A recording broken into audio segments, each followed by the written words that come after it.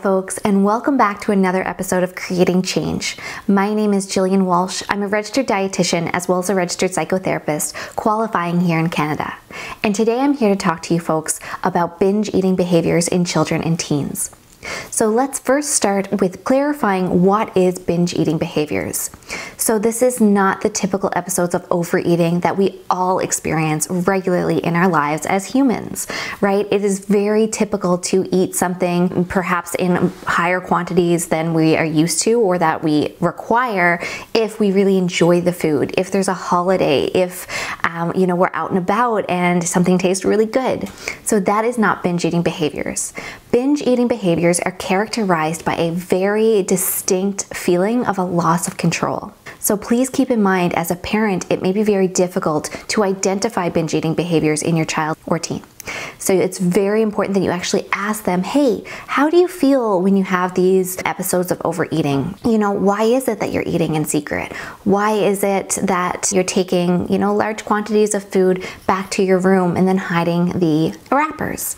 Now, of course, we want you to do this in a very kind and, respectful way. So if you don't feel comfortable with that, that's okay. It can always be that you ask a trained healthcare professional to help you navigate that conversation. But the key message here is to remember that overeating is not binge eating tendencies. That binge eating tendencies that characterizes binge eating disorder needs to be paired with a loss of control as experienced by the individual. Okay, so now when we're talking about binge eating behavior, recognize that there can be binge eating tendencies along the spectrum of disordered eating. And then as things increase, as the episodes or the behaviors start to happen more often, we get into that territory of a diagnosis of binge eating disorder. Now there's many criteria that actually contribute to the diagnosis of binge eating disorder. I won't get into that too much right now. Mainly what it is going to be the number of binge eating episodes, in a 3-month period. At the end of the day, binge eating tendencies are going to be some aspect of disordered eating, which requires care, that requires you to connect with a healthcare professional that can help you navigate this. So when it comes to binge eating disorder, please remember that it is actually the highest incidence of eating disorders.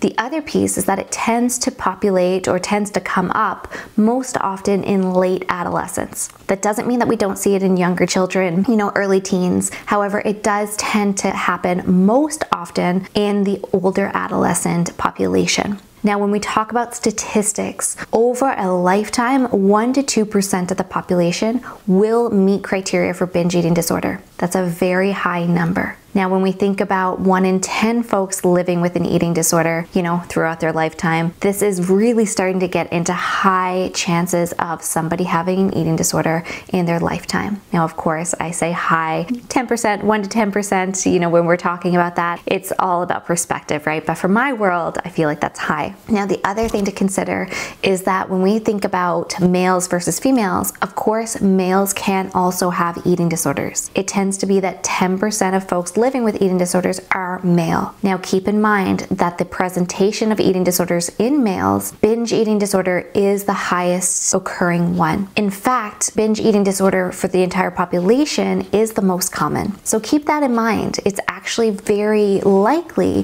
that if folks are presenting with that loss of control, you're noticing binge eating behaviors over time and a significant number of episodes in a period of 3 months, then it's quite likely that they may meet diagnostic criteria for an eating disorder. So as a parent, if you're still here, if you're thinking, it's quite possible that my child or my teen has a binge eating disorder or at least is exhibiting signs of binge eating tendencies, here's 5 things I want you to do after this video. So first, seek help. Connect with eating disorder resources. They can be nonprofit eating disorder resources. It can be blogs. It can be videos just like ours. It can be connecting with an eating disorder team in your public system. It can be connecting with an eating disorder team in the private system. Regardless of where you're seeking help, just make sure you take the next steps to getting help for you and your child. Number 2 is to be a positive role model for your child. That means setting up a home environment where food and weight and shape weight is not something that's demonized. We don't want a child to be exposed to negative self-talk anytime, but especially when we're seeing binge eating tendencies. 3, when you're talking about food, make sure you're talking about food as just being food. We want to continue portraying this message of food is food. We do not want food to have a moral value. We don't want food to be talked about as unhealthy and healthy, or good and bad, or junk food and clean food. Take all of that language off the table and let's just talk about food as food. 4, encourage regular eating. This means eating breakfast every morning, usually within an hour of waking. It means eating 3 meals a day, breakfast, lunch, and dinner. It means having 2 to 4 snacks a day. That is regular eating. That is how our body functions optimally, eating disorder or not. And when we think about binge eating tendencies really being perpetuated by a prolonged period of restriction, when we talk about that binge restrict cycle, that's in a previous video.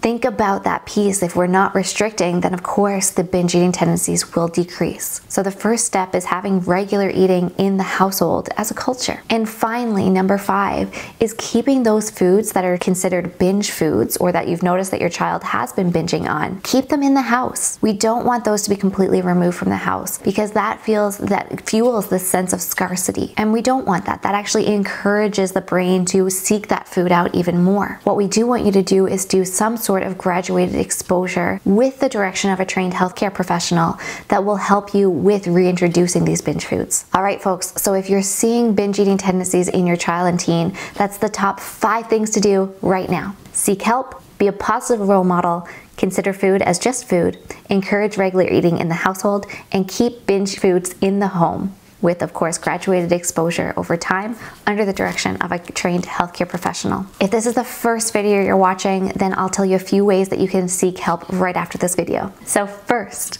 you can check out the link in the bio down below or in the description, and what you can do is you can book a free consultation call with myself. If you're in Canada, I can help you navigate the eating disorder system to make sure that you're able to get the care that you need. The next thing that you can do, or another thing that you can do, is you can sign up for a free 2-hour webinar that happens each and every month.